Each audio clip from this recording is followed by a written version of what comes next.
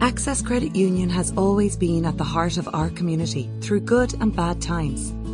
We want to continue to play our part in helping our community through the COVID-19 crisis. As businesses reopen, we encourage our community to work together by staying local, borrowing locally, and spending locally.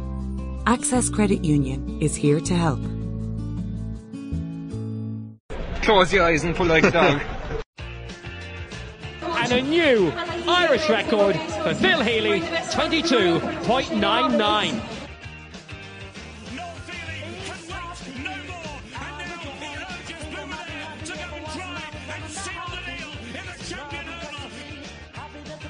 Christy Cooney hands over the Sam Maguire Cup to Graham Canty, Cork All-Ireland champions for the 7th time ever. Hello and welcome to the Star Sport Podcast. My name is Jack McCarran of the Southern Star, and I'm joined on this week's show by freelance sports journalist Ger McCarthy, whose work you'll find in the Southern Star, the Echo, the Irish Examiner and the Big Red Bench on Red FM. Before we kick things off this week, I'd just like to give a gentle reminder to our listeners and viewers to please rate, review and subscribe to the podcast on Apple Podcasts, Spotify and YouTube. The more ratings, reviews and subscribers we get, the more we can continue to grow the podcast. Now on with the show. On today's podcast, we'll be chatting to the current Celtic Ross West Cork Youth Sports Star of the Year, Fiona Keating, about the challenges of being a dual star.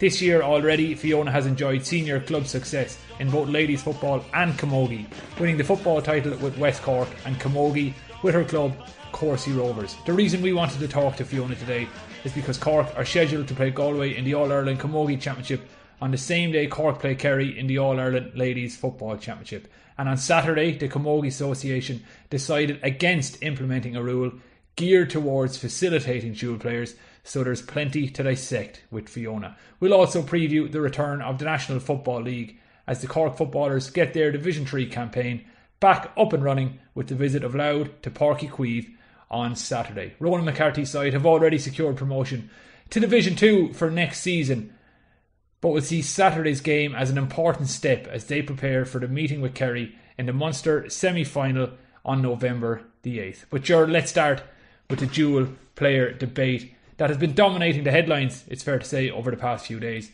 This problem of camogie and ladies football clashes is not a new one, as we well know, but it seems to have really come to a head in recent days following some of the comments made by several of the Cork dual players, including the idea of a strike being floated. You covered both camogie and ladies football closely, so could you maybe give us an outline of what the current state of play is and why no solution has ever been found despite essentially years and years of debate and clashes over this issue? That's a very good question to start with, Jack. I think the problem lies at the top, actually, with both the Ladies Football Association and with the Camogie Association. They have long, always, because they're two separate entities, they have long, as is their remit, protected their own particular sport as best they can. So when fixture lists are drawn up for inter-county seasons, invariably there are players, not alone in Cork, but throughout the country, who play both camogie and ladies football at senior level, up on the receiving end of fixture lists where there are clashes. Over the last number of years, the level of communication between the two associations I described as terse at best. Because if you look at the men's side of things, especially at the club scene in Cork, there's very few dual players now compared to maybe 10, 15, 20 years ago. The likes of Mark Collins, the Catalans, where Castlehaven don't play hurling at senior level, are playing for the Bars and for Douglas respectively. So it hasn't been as big an issue on the men's side of things, and I don't help the ladies, unfortunately. I think, this is my opinion, I'm not saying it's true, but I think both associations, the camogie and the ladies football, would prefer that the whole thing went away. It would be easier. But the reality is there are 5 Cork players. Libby Coppinger, who we have an extensive interview with in this week's Southern Star, Fiona Keating, who we're going to hear from shortly, and 3 others, Maeve Cahalan, Hannah Looney and Ciara McCarthy, who are involved in both panels this year. So what has happened is, because of COVID, the championship, which would now be over at this stage in both camogie and football, is only starting. But when the 2 sets of fixtures came out, there was already, first thing, there's 3 potential fixture clashes between hurlers the Cork Camogie and the Cork senior footballers, which is a disaster. In the interim, as you pointed out, Camogie voted 76% in favour of turning put forward by the Dublin County or by the Dublin GAA to talk or to introduce some sort of, I mean, I don't know the full details of the motion, but it was obviously an idea with facilitated players, and that was shot down at ladies football level, to be fair to Camogie as well, earlier in the year. Neither side seems to want to take a step back in this. Neither side, in my opinion, I say sides, associations, wants to seem to be facilitating or taking a backward step to the other sport, and that's where the problem lies. And until people have been talking about, I know there'd be maybe one association to handle both football, which would potentially sort this out. Until something like that comes along, and I don't see that happening in the short term, unfortunately, players like Libby, Fiona Keating are going to get caught in the crossfire, which is what has happened here. Now, there's been talk in the past week, at one stage, there was talk in the past week of a potential of strike by, I think it was Cork's.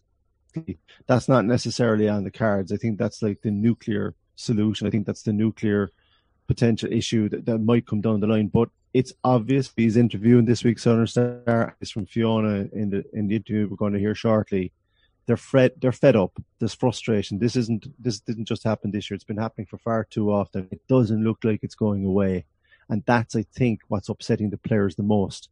Like, Galway have since intervened and very sportingly offered to move the Camogie match on the 7 to the 4 hours, which would facilitate that weekend. But we can't be relying on individual associations to step in and do the job that the Camogie Association and the Ladies Football Association should be doing. Pointed out, one phone text between Cork and Galway pretty much started the Camogie issue on the 7th of November. There's still 2 other dates to come. Why can't the agents pick up the phone and deal with it? What's going to happen if they saw each other's fixture lists? This could all have been avoided. It's not going away. I don't know what road it's going to go down. I hope it doesn't. The militant road, which is being that solves anything, and I think the players lose out on the long term.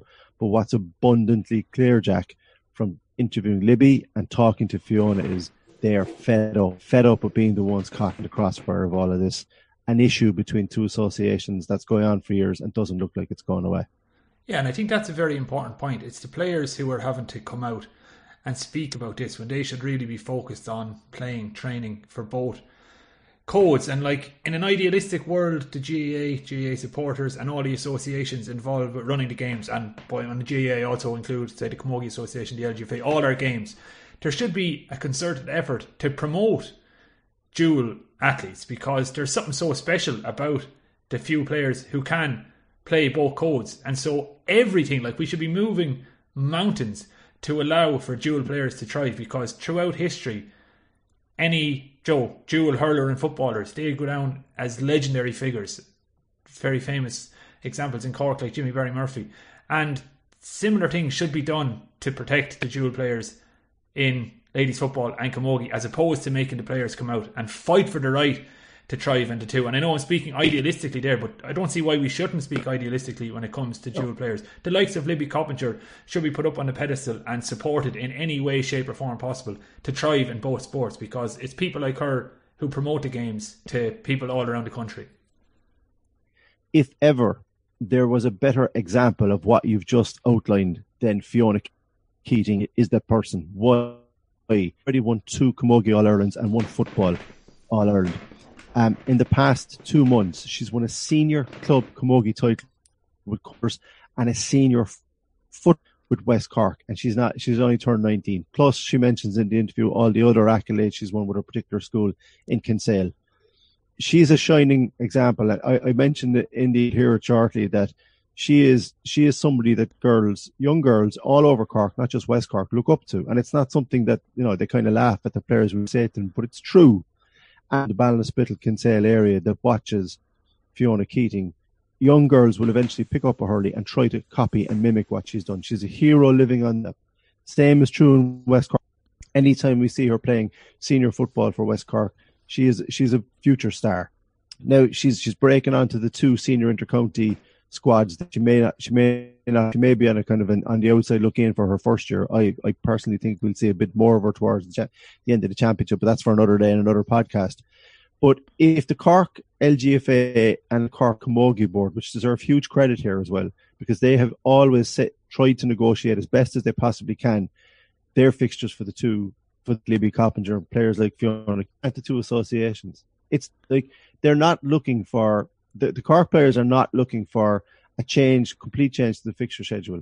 They are looking for 24 hours. They're even willing to play 2 inter-county games in 24 hours apart, which may not necessarily be the best thing in the long run for them, but they're still willing to do it because they want to play the games they love. And the one word and the one set to finish the point that I keep hearing in these interviews, and Libby said it, Laura Tracy kind of said it as well this week, and Fiona says it, they will not put one sport above the other. Won't do that. They won't say, right, we're not going to play camogie. They have consistently, down the line, all these years, including this year, said either sort it out or we won't play either. They'll never put camogie above football or camogie. And I think that's commendable, because this kind of pressure tends to force some people to choose one sport and stick with it. Whereas what we're trying to do, especially in Cork, we're at ground level in my own club in Clonakilty, when there's communication, you've usually got like at under 14, under 15. It's hard enough to keep girls involved in sport between the 15 to 18, 19. And if you've got these kind of shenanigans going on, it does seep into their subconscious, and they kind of go, well, you know, what's the point? If there's only going to be issues with me playing camogie or football to choose, why bother? We need to stamp it out. And if we can't stamp it out at national level, it's going to get worse. It's not going to get better. That's the thing. I think the two associations, which is bugging me the most, are standing back from this and hoping that a lot of players will sort themselves. But we saw in Tipperary only a couple of weeks ago a club issue involving some of the inter-county footballers that down to the wire before getting sorted. We've seen it in other counties. It's not going away. You have to address the fact. And like what even bugged me even more was that on World Mental Health Day, remember that putting the players into this and bombarding them with interviews and asking them to speak out on it, it's not an easy thing to do. Not for a 19-year-old like Fiona Keating, and certainly not for Libby. They don't want to be spokespersons for the issues between the two associations, going on every couple of weeks and every once or twice every year, defending the right to play the sports that they love, and they shouldn't have to. So that's what annoys me the most in all this. The Camogie Association and Time for Association to lead and to do what they were elected to do on their respective boards, not to do the day-to-day running, but to make the tough decisions, sit down across from each other and sort it out. If Galway can pick up the phone sportingly and ring Paddy Murray in the Cork Camogie setup and text him and get it done in a couple of texts, what hell are the two associations? Well, I think that's a good point to finish our discussion on Ger. So let's throw now to your chat that you had earlier on with the dual star we've spoken about, Fiona Keating. Okay, absolutely delighted to be joined by minor All-Ireland Camogie and football winning, and in 2020 senior Camogie club winner with Corsia Rovers and senior football winner with West Cork. Fiona Keating joins the Southern Star podcast this week. Fiona, thanks very much for joining us. How are you? I'm good, thanks. I'm still coming down, I suppose, after the busy few weeks I'm after having, but I'm delighted to be joining you here on the Southern Stars podcast. Yeah, before we talk about the topic that's dominating a lot of the headlines at the moment, just from a player's point of view, first of all, you've just come out of a club cycle where you got, congratulations on both the Corsia and West Cork titles, fantastic for you especially, but you've been training non-stop with your club and with West Cork, your division. You're immediately out of that, and then you're into the inter-county cycle where you're with both the both with the Camogie and the senior footballers. What has that been like? Yeah, I suppose we went back at around the week of the 14th of September, and I suppose we were still in club action around then. So I had a busy few weeks there until the club action kind of quietened down a bit after the finals and stuff. So I nearly consider this kind of period as a bit of a rest, more than anything from the past few months I'm after having. But it's great, after winning the two counties. I suppose we were thereabouts with West Cork the past few years, and it was great to just kind of get over the line this year. And I suppose with Corsies, we lost the final against Inniscarra 2 years ago, and things just didn't really go away last year, I suppose. So to be back this year in the county final and to finally go that step further in that as well, and to win it was just fantastic. And the year 2020, if you told me a few months ago that you'd even get the chance to play a championship, I wouldn't barely believe you. But to come out and win the two of them, I suppose I'm just absolutely delighted. Yeah, it's a serious achievement to win one county medal, as you well know now, like the effort that Corsia Rovers had to put in this year. I mean, I spoke to some of the players in your team, and Karen Cahan, a lot of players we're talking about the fuel of having lost that final. I was going to ask about that, and getting close and just wanting to get over the line. Whereas with West Cork, it was more or less the same with yourselves and Mourneabbey. You played each other often enough. There was nothing new in that. But to finally get over the line in one, but to get over the line in two at senior level, at your age, and you're still relatively young when it comes to the senior level, that's a terrific achievement. And any injuries or any lingering issues when you came out of both those finals? No, I suppose compared to 2 years ago when the two finals were on the one weekend, this year was a bit different. We had 2 weeks in between the two. So I had plenty of recovery. I was well able to play the two in the 2 weeks. But no, I suppose, as you said, West Cork were thereabouts. And I suppose this year was a bit different, not having the inter-county season going ahead. And I suppose we have so much girls involved with Cork as well in West Cork. It kind of gave us the chance to proper training and stuff this year compared to other years. And, I think we got the chance to gel more as a team and, kind of get to know each other more better. But no, I think that made a big difference for us this year. I'm asking everybody I interview this year, it's become the go-to question. I assume you're a favourite, or you would be in favour of a club calendar and an inter-county calendar, especially in your situation. Yeah, I suppose, at minor level playing club and stuff, I didn't really have many problems. I suppose the two Cork County boards are very good working together, and we never had any clashes with any club games or anything like that. But yeah, no, I suppose seeing this year how it went really smoothly, and we got the chance to train with our club as well, and it's nice to go back to inter-county now and just kind of focus on that for a few months. So yeah, I think I would be in favour. Yeah, which brings us unfortunately onto the headlines and in the media that have dominated over the last 7 days. The news that both the LGFA and the Camogie Association came out with their fixture list for the upcoming championships, and with three potential, at least two, but definitely probably three fixture clashes. Cork ladies footballers will be down to play the same day on November the 7th and later on in the month as well as the Camogie. Now, we've already spoken to Libby Coppinger, and there's a big interview in this week's Southern Star with Libby where she lays out the frustration for her and for yourself and to three other girls who are dual players at senior level for both Cork, Camogie and football. Can I ask just what your initial reaction was when word filtered through that there was definitely going to be issues with fixtures at inter-county level?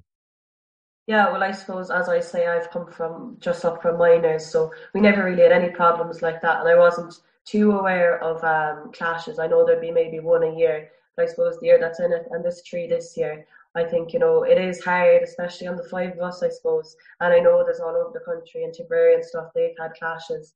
But, it's not a nice situation to be put in. But I feel particularly sorry for Hannah and Libby. I suppose they've been here the past few years, and, they keep getting told that it's not going to happen again. And for it to happen again this year, I suppose we're not even asking for, a perfect solution, we're just asking for them not to be on the same day at the same time. We can live with a match on a Saturday and then another one on a Sunday. That's kind of what we're looking for. And to be fair to Galway, they're already after offering to change the Camogie match to the Sunday to facilitate us. So it's kind of up to the two associations, I suppose, now, whether they're going to go ahead with that. I suppose that only took 2 text messages maybe for that to be arranged. But it's up to the associations now, I suppose. They were kind of letting us down in a way by not facilitating us. And is that the most frustrating thing from your point of view, Fiona? Because you are proof positive that a player with your unbelievable talents at both sports has been able to achieve what you've achieved at minor level without any real interference with fixtures. You've been able to do that with Cork. You've been also proof positive that at club level in Cork, that the Cork Football Association, Ladies Football and Camogie, by communicating, have allowed you to win 2 senior medals in the space of a couple of weeks. Is that really the frustrating thing, that when you get to the national stage, you're asking, what's the story, or we can't even move it 24 hours? Yeah, I suppose when you look at it at a Cork County kind of level, you're happy, I suppose, that nothing is clashing. And at minor level as well, I suppose, that's a step below senior, obviously, and I could see that they could deal with the situation. They never had any clashes, so I just never thought it would be that big of a problem when you got to senior level, being that next level up again.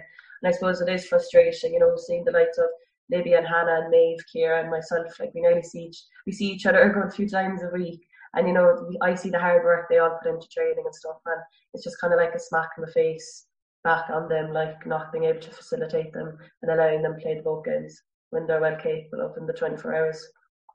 And this is the thing, even asking somebody to play inter-county within 24 hours is a stretch at minor and senior level, but when you're willing to do it, and everybody knows you're willing to do it, and you've always said that you're willing to do it, and then for the two associations just not to make, not, as you said, it took two phone calls and maybe a couple of texts between Galway and Cork, and it sorted. I just can't feel. I get the feeling that I know I can see you're frustrated. I can hear the frustration, but are you asking yourself, like, I mean, what's the story? I mean, it's nothing to do with you, the individual, the 5 individuals, or the people in Cork or in Tipperary or in Dublin for that matter. And then you see the Camogie Association voting by 76% not to put through a motion in Congress that might support future dual players. I mean, that's got to be equally frustrating. Yeah, it is. I suppose those results have only come out in the past few days with the Camogie, the 76% against it. But I suppose it was the same in the football when they voted going back before COVID. It was the same result. And that is disappointing for us, as dual players, to see, the headquarters kind of frowning upon us and kind of just not agreeing with us and supporting us, and especially that's in it 20 by 20. They're encouraging young girls to keep playing and participating in sports, and to see our headquarters going against us like that is really disappointing and frustrating at the same time. That's the last thing you want to be seeing. Okay, so look, especially with COVID, we don't know what the next couple of weeks or even months hold. We don't know how much of a chance. Hopefully we'll get to complete both championships, especially behind closed doors at inter-county level, and let's stay positive and assume that's going to happen. I mean, your mindset as an inter-county player, I assume all you're doing right now is you're just focusing on the next training session, because that's all you can do. This has got to get sorted out, and it's not up to you to sort it out, but you're hoping and you're putting your faith in the two associations that something positive can come out of this. Yeah, exactly. I suppose it is down to the associations at the end of the day. And to be fair to Paddy and Aoife, and, both sets of management have been so supportive towards us. And, they're just willing to do whatever to help us in any way they can. But it is disappointing with the two associations. We just try to focus on training and stuff. And, we don't want to be worrying about, will we have to pick one over the other? And the girls as well, we don't want to do that to our teammates, either on Camogie or the football.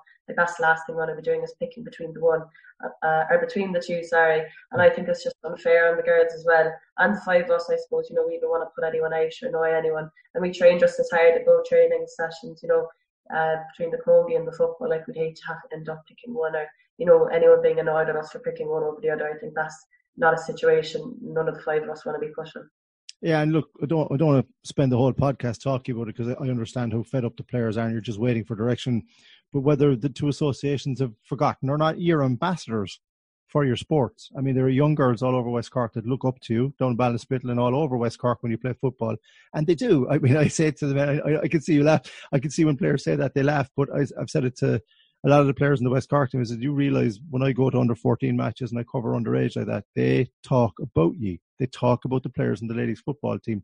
And over the last couple of years, because of the 2020 initiative, and because we're all the time pushing ladies sport, female sport, to be on the same level as men's, as it should have been, and it should be long ago, these kind of things are backward steps, especially when you see the talent that's there and the ability that you have as an example and the other girls have to quite easily play both sports to the best of your ability, even 24 hours apart. And I suppose what I'm kind of saying is, as ambassadors for the sport, whether you like it or not, we're trying to get the best out of you for the next generation to follow. Yeah, I suppose, when I was growing up, it was kind of Rena Buckley, Breach Cork, and those I kind of looked up to. And even the past year or two, I suppose it was Libby. I played alongside Libby with West Cork for the past few years. I know she's been so good to me through my transition from minor to senior level. That's not easy, and I'm still kind of finding my feet with both teams. But having her there, she's kind of now who I kind of look up to. I know she's only a few years older than me. She'd be laughing at me saying it to her, but she's been so good to me past few weeks and months and stuff. So as ambassadors, yeah, I think especially Libby for me anyway has been someone who I've been looking up to the past few years. She's so nice. I've yet to come across a nicer girl than Libby. But yeah, I think you've said it all there, in fairness to you, and there's not much more you can say on the matter. Hopefully, as I'm saying, I'm trying to stay positive that the inter-county seasons get finished and everything because of COVID, and hopefully common sense will prevail at the top level and that you get to play without any hassle and all the matches and fixtures are fulfilled. Can I ask you something? I witnessed a Cork senior ladies training session last weekend, and I was not taken aback, but the intensity of that session, and as somebody who's come up from minor, and I'm asking both in terms of inter-county football and inter-county camogie, how have you found it in terms of physicality, in terms of the mental toughness now that you're going to have, because you're up against some serious operators in both squads to get your place, as good as you are now.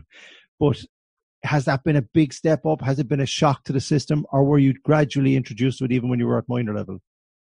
Yeah, I suppose it is a big transition in terms of physicality and skill and stuff. But I suppose I joined the Camogian football teams before last December, in pre-season training in the gym and stuff. And I kind of saw straight away the difference. But then I decided to stop both teams, for my leaving cert and stuff. I wasn't prepared to commit to two, and I didn't want to pick one over the other, half commit to one. And I was so busy with my school sports as well, I just thought it'd be best to stop until after my exams. So when I came back in September, then I suppose I noticed it straight away when we got onto the pitch sessions and stuff, in terms of like physicality and skill and stuff. When you see the likes of... What was that first session on the pitch like? Let's take Camogie, for example. Were you blown out of it at one stage? Yeah, I suppose it is scary, with all the girls you've been watching on TV over the past few years, like Chloe Sigurdsson and Laura Tracy and Ashton Thompson, just to name a few. I mean, they're incredible players, and in the football, I suppose the O'Sullivans and, Anya Terry and all them, they're just unreal. And I suppose, coming up against the likes of them is scary. And I suppose, I'm not going to lie, my legs were trembling the first few trainings, but now that I've got to terms with it all, I suppose, and got to know the girls much better and stuff, I'm more comfortable going training now, and I know I'm in for a hard session every training session I have. I know it's going to be hard, but it's so worth it at the end of the day. And I don't expect to be anywhere near starting 15 in either teams. I suppose for the time being, I'm just there for development. I'm only 19, so I have a few years to go before I'm anywhere near there. Yeah, she's only 19. Look what you've achieved already. Well, we'll see how soon we'll see you on the intercounty pitch. I think we might see you sooner rather than you expect, but that's just my own opinion. Can I ask you about the two managers in your life, intercounty? I would describe them as unique characters, and that's the nicest possible sense. They're both very good guys, Paddy Murray and Aoife Fitzgerald. They know their sport inside out, incredibly passionate about Cork, GAA, Camogie and senior football. But going into a dressing room, with all those players that you mentioned was intimidating enough, but how much of an influence already on your intercounty career have those two managers been, and what are they like? Both from the outset, back in December when I did decide to stop, they were both so understanding and they totally see where I came from. So I suppose from that point of view, they totally understand players and they respect their decisions and stuff, and nothing was held against me when I went back in September. But I can see already, I think I'm after developing more, especially I suppose in football, seeing as, I won't have as much training and stuff at my club in Ballinspittle. We're more of a camogie club. So I do see in football terms, the way I am improving already. And I think with camogie as well, I think I get on very well with Paddy, and I suppose I'm still getting to know them both as well at the same time. We've only been back a month, but I'm very fond of the two of them at the moment anyway. I think I'll get along with them for the years to come. That's a very good answer for somebody new to the intercounty senior scene. Well put, that you'll get on well with them. That keeps you on their good books for now. Can I ask you about the celebrations after Corsi's won that senior title? I'm not looking for the full details now, and obviously we were in COVID regulations, lockdowns as well. But what was that like? I mean, just getting time amongst yourselves as that squad and that group, because you'd been through so much together, to finally have that trophy. It's the one thing from the interviews we did in the Southern Star over the last few weeks. It keeps coming through in all those articles. Just the fact that they were able to, that trophy was there with you when you were celebrating. I assume very, very enjoyable celebrations, yeah?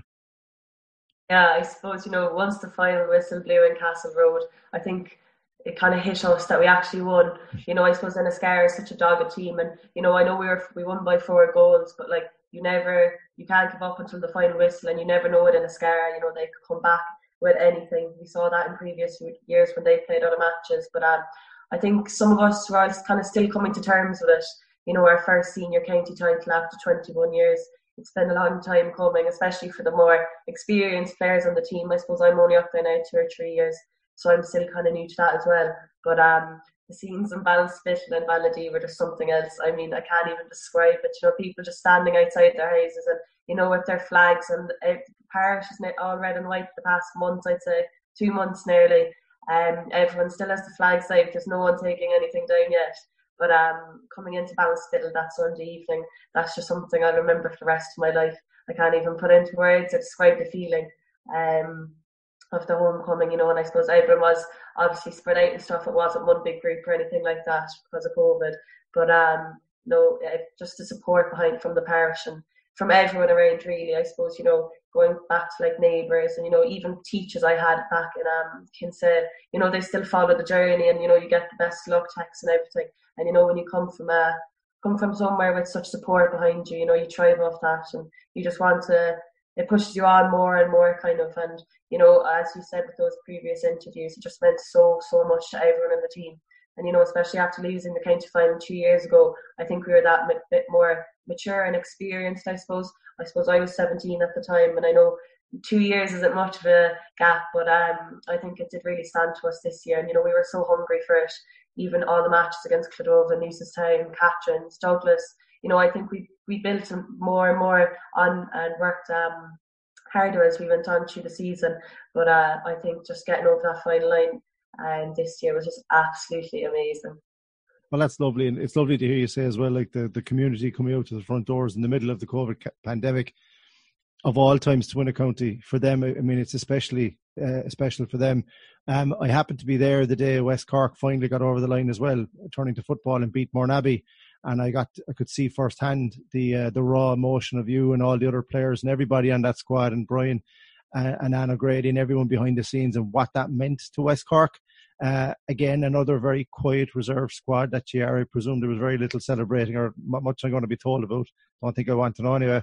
But can you remember that moment? Can you remember the immediate aftermath? Because in and around the pitch that night, it was just lovely to see what a group of players that I had witnessed over the last number of years on that journey. It sounds so American to say, but it was a journey, because you'd been knocked down a couple of times at the final by the best of the best in the country in Mourneabbey, to finally get over the line. Is it slightly different for West Cork in that it's not a club, or does West Cork have that club vibe about it for you?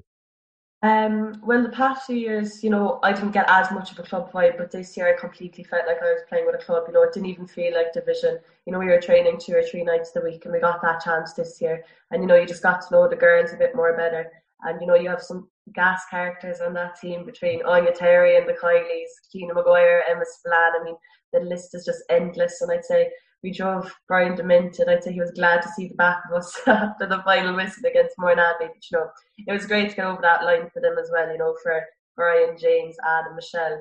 You know, they put so much hard work into us the past few years, and, you know, getting knocked back twice the past 2 years, and to just finally get over the line this year again, and to actually beat Mourneabbey. I mean, it was absolutely phenomenal. And, you know, they're such a physical skill side. I mean, they're All-Ireland champions for a reason. But for West Cork this year, it was just extra special to get that win.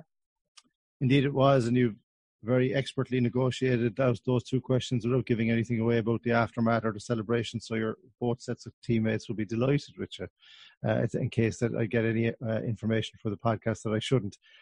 Before we wrap it up, look, we already said we don't know what's ahead for Fiona over the next couple of weeks and months. We hope we'll see you making an appearance at one, if not both, senior level and inter-county level, again, because of COVID and because of the way things are with fixtures, that all has to be teased out.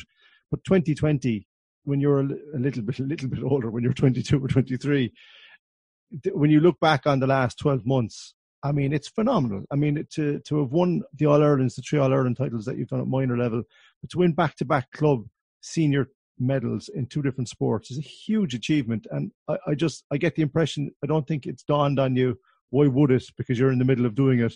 But that over time, when you later on in a couple of years, they said, when you've time to look back on it, hopefully you'll understand that this is an incredible achievement, because so many players, as you know, go through their whole playing careers and they never get a county medal.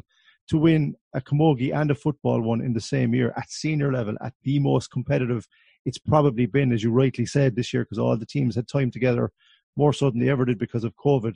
I mean, have you had time just to even stop and think about what you've achieved? Yeah, I suppose I don't think it's really properly hit me yet. I suppose particularly the past few weeks with college starting up and stuff, I've been busy enough with that as well. But I think I got the chance on, it was only 2 days ago, I watched the county camogie final. That was the first chance I got for that. But no, it was a great year, to be fair. And I suppose with the school as well, we won our All-Ireland basketball medal and our first Munster football title. And I think, you know, the school has had a massive impact on the player I am today as well. And, the support I got from my school was something else. My teachers, he's opened the gym and stuff in the school for me at 7 o'clock in the morning, like Mr. Abbott and Miss McKenna, but I don't think many schools would do that. And, even the support from the deputy principal, Miss Sheehan, and Miss Joe and Mr. McCarthy. I mean, there's a long list of teachers who have helped me throughout the journey as well. I think I should give them a mention. And, all that act of kindness hasn't gone unnoticed. But it wasn't great. It wasn't great ending to the school year, but I went into school yesterday. I picked up the Senior Sports Award, and my brother picked up Student of the Year. So it was nice to go back in and just kind of thanked him and, showed some appreciation for everything they've done for me over the past 6 years. And, I suppose as well, going back to the club in West Cork and all that, my management teams on both sides, I couldn't speak more highly of my two sets of management teams. I mean, I know I'd say they're ready to kill me at times, but I couldn't say a bad word about any of them. I'd say they're nearly happy to be the back of us now at this stage. They're probably so sick of us. Sorry, just on that school is Kinsale. Yeah, Kinsale Community School, yeah. The community school. I mean, there's not much left that you can win now. I'd even left out those school awards, so congratulations on that. I was unaware of yesterday's award, but that's just a crowning achievement. Listen, on behalf of everybody at the Southern Star, we've been following your career since day one. We're absolutely thrilled for you with everything you've achieved so far. Hopefully, common sense will allow you to achieve some things at senior level at both sports over the coming weeks and months. But Fiona Keating, thanks for taking the time to speak to us on the Southern Star podcast. We wish you well over the coming weeks and months. Great stuff there from Fiona Keating. Now, before we preview Cork versus Louth, I just wanted to pause for a minute to chat to our friends over at Access Credit Union. The Star Sport Podcast is, of course, brought to you by Access Credit Union, your trusted local financial partner. Just recently, I went through the process of opening a current account with Access Credit Union, and I don't think it's an exaggeration to say that it's changed my life. I was able to open the account online during lockdown, which made the process completely hassle-free, and it was made even easier by the great support provided by Access Credit Union team leader Amanda O'Sullivan, who joins me now. Amanda, I understand you can now apply for a credit union loan online as well. Thanks, Jack. Yeah, you can. If you thought applying for your current account was easy, you'll be delighted when you come to us for your car loan. You can apply online just as long as you're registered for your online banking. A couple of clicks and it comes to us here in Access Credit Union. The personal touch still isn't lost. We'll still bring you back and discuss the loan with you. And you can upload any supporting documents you needed, your payslips, bank statements, that sort of thing. We attach them here to your loan, assess the loan, and you can draw it down online. So we aim to do that all within 24 to 48 hours, depending on when you submit your documents. And I suppose it was something that was in the pipeline for a while, but with COVID-19, it sped us up to provide the service. And it's really worked out well for us. And for members being able to access their funds and still draw down their loan, it's been a great asset to us really and to the community. I suppose, typically people always had to come into the credit union to draw down their loan, and for younger people who may not be living in the area anymore, we were inaccessible then. So now we're back in the market for these members again. And hopefully they will support us as we are supporting local businesses. And with every €10 spent in the locality, it generates €40 for the local economy. So in turn, the interest that you're paying on your loan in your local credit union goes back into your local economy. So everyone's helping each other with this. Great stuff. Thanks very much, Amanda. And don't forget, Access Credit Union is your trusted local financial partner. Access your money 24/7 from anywhere in the world with an Access Credit Union current account and enjoy all the benefits while keeping your money local. On Saturday at 4 p.m. in Páirc Uí Chaoimh, Division 3 tabletoppers Cork take on bottom side Louth in the penultimate game of this year's National Football League. It's the first outing for Ronan McCarthy's men since their 2-point win over Derry way back in March. So despite the fact they've already secured promotion for next season, this game is still hugely important with the Munster semi-final against Kerry less than a month away, Ger.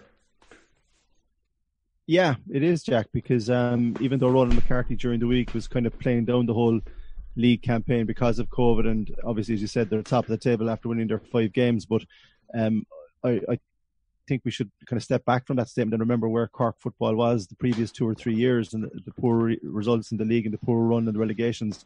They're in a good place right now in terms of their league position. They would be expected to beat Louth, and any kind of, especially this game and the Longford game away that will follow, are very, very important for Ronan McCarthy. Not so much for the points and not so much finishing off an unbeaten league. Can't want to do that. It's, as you said, you need to get miles into the legs, proper competitive matches for the players that are available. But there's a bigger story probably for Ronan and the Cork setup over these next two games, and it's the injuries that have mounted up. They've already lost Kieran Sheehan, Liam O'Donovan from Clonakilty, Tomas Clancy from Iano, Mitchellstone's Kevin and Sean White as well, and Sean Potter are kind of long-term absentees with niggling hamstring injuries. So these two matches probably take on even more importance in that the players you would have expected to get ready for the Kerry game.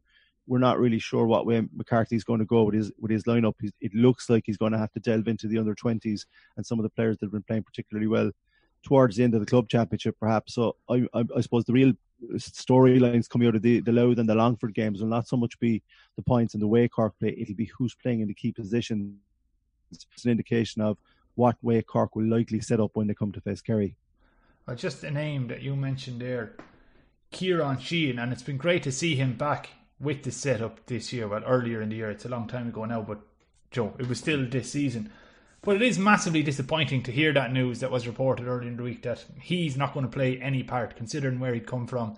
And, he's one of those players who is just to watch in action is what we watch football for. So massively disappointing that we're not going to see any more of him this year. Hopefully he'll come back stronger. Yes, that is the hope, and I think reading between the lines out of some of the comments about what has happened to him, I think the decision has been taken that whatever procedure he needs to get done, he should get it done now with a view to next year. It's unfortunate for Kieran because I remember last year when the Aero played Bantry Blues, the then intermediate semi-final down in Clonakilty. He wasn't long off the plane when he came on for the final 20 minutes, and he was clearly not up. Fitness levels weren't what they should be, but he caught a couple of balls, won a few frees, and he's just got that. He oozes class, as you know. He's one of those rare breeds of a forward that no matter how badly the game is going and how little football possession he might be getting, he can always pull the trigger, get a goal or a couple of points out of nothing. And at inter-county level, Cork desperately needs something like that. They have quite a young setup, and for Kieran too, I think it's disappointing because, as we reported last week in the Star, defeated O'Donovan Rossa in the Senior A semi-final this year, and they've got a couple of really good young players coming through, like Colin O'Callaghan, and they still have Daniel Goulding. So they're like, if they're to win that game, that county final against Mallow, whenever it is rearranged for, they'll be a Premier Senior team next year, and a Premier Senior team experienced Daniel Goulding, Kieran, some of the young players Aero are producing will be a force at that level. They may not win it, but they'll certainly be a team to watch out for. So it's especially disappointing for him, but there's been a litany of injuries, which is to be expected at the tail end of a club championship when players, I think, have had so little lead-in time that they normally would have around the summer. They'd be training inter-county club. I think these injuries were to be expected. But look, let's be positive about it from Cork's point of view. It's not like Ronan McCarthy is short of options up front. He's got Damien Gore from Kilmackabey, the likes of Jack McCarthy from Carrigaline is coming through. Blake Murphy's another player to watch out for from St. Vincent's. And there's options. I mean, there are options from that under-20 team that did so well over the last couple of years under Keith Ricken. And I'd be positive about McCarthy's chances over the next two games of, moulding some sort of a starting 15 together that will trouble Kerry. That's what we want. We want forwards that are going to trouble them. We showed last year that if you go at Kerry and really go at them, you need to be able to go at them now for a full 60 minutes, all granted, that you're in with a fighting chance. And I'm hoping Cork will put in a performance when the time comes around that Kerry game. But what will be fascinating to see over the next two league games, starting with Louth at the weekend, is how does he set the team up and who's available to him and who's he going to go with come championship time. That they're the real big kind of questions. I think McCarthy needs answers to himself, but we'll get a very good idea of that once the Louth and Longford games have been completed. But yeah, just taking the Louth and Longford games into account then, and the earlier games in the league. So Cork had been travelling nicely, as we know, in the early stages, winning their games by an average of around 5 points. And as you say, it's hard to know what to read into those form lines as we approach the Kerry game. But I saw a good tweet from John O'Connor of Sporting Cork during the week where he said that he got his first "I hear Cork are going well in training" text from a Kerry person today. Never not at it. So already the yerring is starting. And if that doesn't make you happy that football is back, I don't know what will. But from your own contacts and your own sources, Ger, what kind of feelings are you getting from the Cork camp? Is it as exciting as John O'Connor's Kerry friend is suggesting? Are there confident vibes coming for Ronan O'Cartan's camp, or is it a closed camp? To be fair, John O'Connor's tweet like that is kind of an annual event now, and I know John from my time on Sporting Cork, so he'll only be looking to stir the pot as quickly as he can. And thinking about it, there's probably Kieran McCarthy got onto him. If you think about it, probably him just started it. I wouldn't say I have direct knowledge of how, from any particular players, of how things have gone in the Cork camp, but from people who have, and from speaking briefly to them, there's a nice, quiet vibe around the squad this year. There's a determination and a quiet determination. Usually into the summer, like the newspapers have got like maybe a 2 week, even more lead in to when Cork play Kerry, and it really ramps up the week before because of the time of year. And because there's not going to be any fans there or supporters there, it's going to be very, very different. But that's good for Cork. I think I don't think it unsettles players, because once the ball is thrown in, if you ask any player, they don't really notice the fact that there aren't fans there. They're so focused in on what they're doing. I suppose what I'm getting at is that because it's a very, very unique time of year to be playing Kerry, and because, again, expectations are so low in Cork right now, in Cork football, over the past couple of years, because the bar has been set quite low, I'd still, because we're hearing absolutely nothing particularly bad except injuries, and we're hearing very little, that suits fine. And I think that's probably what rattles Kerrymen and Kerry women at this time of the year. They like to hear it going very, very well for Cork, and they point to their league record. But remember, Cork have been relegated down to this division that they're currently playing, and they need to get out of it. And if they are going to regionalise the National League next year, which is being talked about because of COVID, they may not be playing some of the teams anyway. It may be irrelevant. But vital for Cork is that they tap into the Brian Hurley, the Mark Collins performances in the county semi, the Castlehaven contingent, Damien Cahalane. Sorry, not Damien Cahalane, because with the hurlers, but they need to build on some of the positive displays that we've seen at the club championship this year. Nemo have been very, very good. Luke Connie looks like he's back to his old self. We mentioned Mark Cronin. There's a couple of young players as well in that Nemo team. And the Bars, like there's the likes of Stephen Sherlock, who's been knocking on the door of the Cork setup. Is this his chance now to force his way in? We're not short quality in Cork. What we need is consistency. That's the one thing that's been missing since McCarthy took over, and I think it's the thing that probably troubles him the most. He's getting as much as he possibly can out of the players he's got at his disposal at the moment. But I firmly believe when it comes down to a Cork-Kerry game, it's the old cliche. Form really does go out the window, because if you get at Kerry, as I said, and you get into their faces and you put it up to them like Cork did last year for as long as you possibly can, if you're in there with 10, 15 minutes to go, you've got nothing to lose. Nobody expects Cork to win again this year, so why not go for it? I'd rather go for it as a Cork manager and lose by 10 points, but at least having a go. If you put 13, 14 behind the ball and try and contain teams like this, it's not going to work. It hasn't worked in the past. So you need a kind of a game plan. What Cork have is the beginnings of a lot of young attacking talent coming out of that Keith Ricken setup at under 20 and minor level as well, that are coming through, that have no fear of Kerry, remember, because they've beaten Kerry at 20 and minor level now the last couple of years. Probably more so than they've lost to them over the last 3 or 4 years. So maybe that kind of, maybe all the stuff, the Yeras and the stuff that we put on our shoulders as Cork supporters and fans for whatever number of years isn't on their shoulders. Why would they fear Kerry when they've lost them at underage level? So I'm hoping that kind of little bit of Cork arrogance, maybe a little bit of self-belief, and why shouldn't we win attitude when they go toe-to-toe with Kerry now? We know what Kerry bring. We've also been watching the Kerry Championship, so we can see the likes of Clifford and a few others. They are amongst the best players in the country. But on any given day, in a quiet setting and at a different time of the year, I think Cork, if they play well over the next 2 games, if they go in with the right attitude, and if McCarthy can come up with a game plan to release the speed and get those young forwards, especially the likes of Gore and Brian Hurley. Don't tell me a forward line with Damien Gore and Brian Hurley can't hurt you. Of course it can, but you got to get the ball into them. And I think this season will the Kerry game will boil down to, can our defence hold their attack? But they'd be probably asking the same question. We're not expected to beat Kerry, but we've a fighting chance, and why not? And what we will learn over these next couple of weeks with the 2 games with Louth and Longford, and the information that will slowly drip out, possibly from training and seeing how things are going. And injuries will play a big role here, Jack. I mean, a fully fit Sean Powter and a fully fit Sean White, big difference against Kerry. But if they're not there, it's time for others now to step up. It really is time to step up. And because you're taking on the old enemy, because you'll hear all the eras coming into it, and the Kerry are on an awful state, even though we've seen their players and their quality players at top at top speed and knocking over some amazing scores in the Kerry Club Championship. It's likely to be a shootout and a high scoring affair.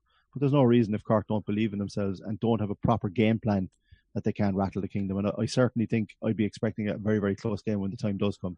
Absolutely. And just listening back to your conversation with Mark Collins from last week's podcast, after you finished talking about the Castlehaven semi-final, you kind of looked ahead to him going back in with the Cork team, and there was definitely a hunger in his voice. He was excited. I know he was disappointed that the county final wasn't going to go ahead, but he wasn't quite dismissing that as a non-issue. But he was definitely excited about getting back into the thick of things with Cork. He was speaking about meeting the Bars lads and the Nemo lads in a training, and you could definitely sense he wanted to get back in there, and hopefully most of the other Cork players are excited to get back in there as well. And just to finish up then, the Munster final, as we know, is a few weeks away. That's fixed for Páirc Uí Chaoimh on November the 8th, and it's obviously too early to get a prediction from you, Ger, because we want to see how things unfold in the last two rounds of the league. But the championship is straight knockout this year. There's no backdoor, so it's basically a shot to nothing for Cork. And as you rightly said, they'll have no reason to be fearful. So we should really be in for a cracker of a game, shouldn't we? We should, and you're right to allude to like Mark Collins, as you said there, because he's a key player for Cork this year. McCarthy deploys a midfielder up front, but I think there'll be a little. I think there's, and this will be the era chance going back over the county bounds now. I think there's more pressure on Kerry because it's straight. The cushion of a back door has always been there for Cork, even though we expect them to put up a good display against Kerry at senior level over the last few years. They will be going for it. They'll be going for it, and positive. Can you imagine what a Cork victory over Kerry would do for football in the county at club and inter-county level? What a boost it would give, how it would rattle the whole country would take notice, and it would give Cork that confidence boost going into 2021 if we did manage to beat Kerry. I'm just saying, like, if you think positive and if you keep those positive vibes and keep those nice vibes around the camp, there's no reason that Cork shouldn't beat Kerry if they put in performance. If everyone is available to run McCarthy, which may not be the case, but if everyone's fit, and this is it, is there a game plan there where we can exploit their weaknesses? Strengths are, but can we exploit Kerry's weaknesses, and can we pick the right players in the right positions on the day to do the job? To do that's really what it will boil down to. But because it's straight knockout, as you said, it's going to be fascinating, and it's going to be some build up, and I would imagine there's a certain sports editor in our lives who will be sitting uncomfortably for that week, and I look forward to that immensely. Absolutely. Well, on that note, let's leave the Cork versus Louth chat there, and we'll take a quick break. Access Credit Union has always been at the heart of our community through good and bad times. We want to continue to play our part in helping our community through the COVID-19 crisis. As businesses reopen, we encourage our community to work together by staying local, borrowing locally, and spending locally. Access Credit Union is here to help. Now, before we wrap things up this week, I just want to give a quick mention to yet more success for Irish rowers at the European Rowing Championships in Poznan last weekend. Skibbereen's Fintan McCarthy claimed bronze in the men's lightweight sculls with a time of 7 minutes 2.15 seconds. Ballincollig's Sanita Pospore became a double world and European champion after defending her women's single sculls title, clocking a winning time of 7 minutes 36 seconds. Three more Skibbereen rowers also put in strong performances at the championships. Lydia Heafy even won the B final in the lightweight women's single. Emily Hegarty was in action, finishing 5th in the final of the women's pair alongside Tara Hanlon, while another Skibbereen rower, Aoife Casey, finished 2nd alongside Margaret Cremin in the women's lightweight double sculls B final. The West Cork rowing success story shows no signs of slowing down, and unfortunately for us, we're probably going to have to deal with a second book from the sports editor Ciarán McCarthy at some time in the future. Yeah, well, in fairness, the first one was so good. Why not? Like, and if the Skibbereen rowers keep performing as you've just outlined there, I'm delighted because he'd previously won gold last year, and it was great. As I've said, one of the key things about Ciarán's book, Something in the Water, is when you hear the O'Donovans speaking at the other, winning silver. Like, the first thing they said is that they were still disappointed they didn't win gold, and here immediately after McCarthy had won, a very and he came third behind a Norwegian, I think an Italian. He said first that I'm disappointed not to win is the first thing out of his mouth. And like we've if the Skibbereen rowers can get used to winning and still be disappointed and still keep pushing themselves to look for gold, I think that bodes very, very well for the future of skipperine rowing. And as you said, hopefully, yeah, we'll put a bit of reports that are maybe next Christmas we'll have another book and an updated version. Sure. Yeah, post Olympics when skipperine rowers bring back more medals. Well, Joe, before we leave it then this week, I just want to maybe any pieces in this week's Southern Star you want to point at that people should be looking out for? Yeah, as always, I know a lot of sport has been canned and postponed, but there's still a huge amount of information, good interviews out there. I was delighted to get quite a bit of time with Breed Stack, who is heading off to Australia, as everyone has probably heard at this stage. But that interview is worth taking a look at, because we talk about some of the things that she hasn't mentioned in the other interviews, the whole art of tackling in Osby that she's not used to, and her thoughts on that, and her thought process just, heading off to Australia and the adventure ahead.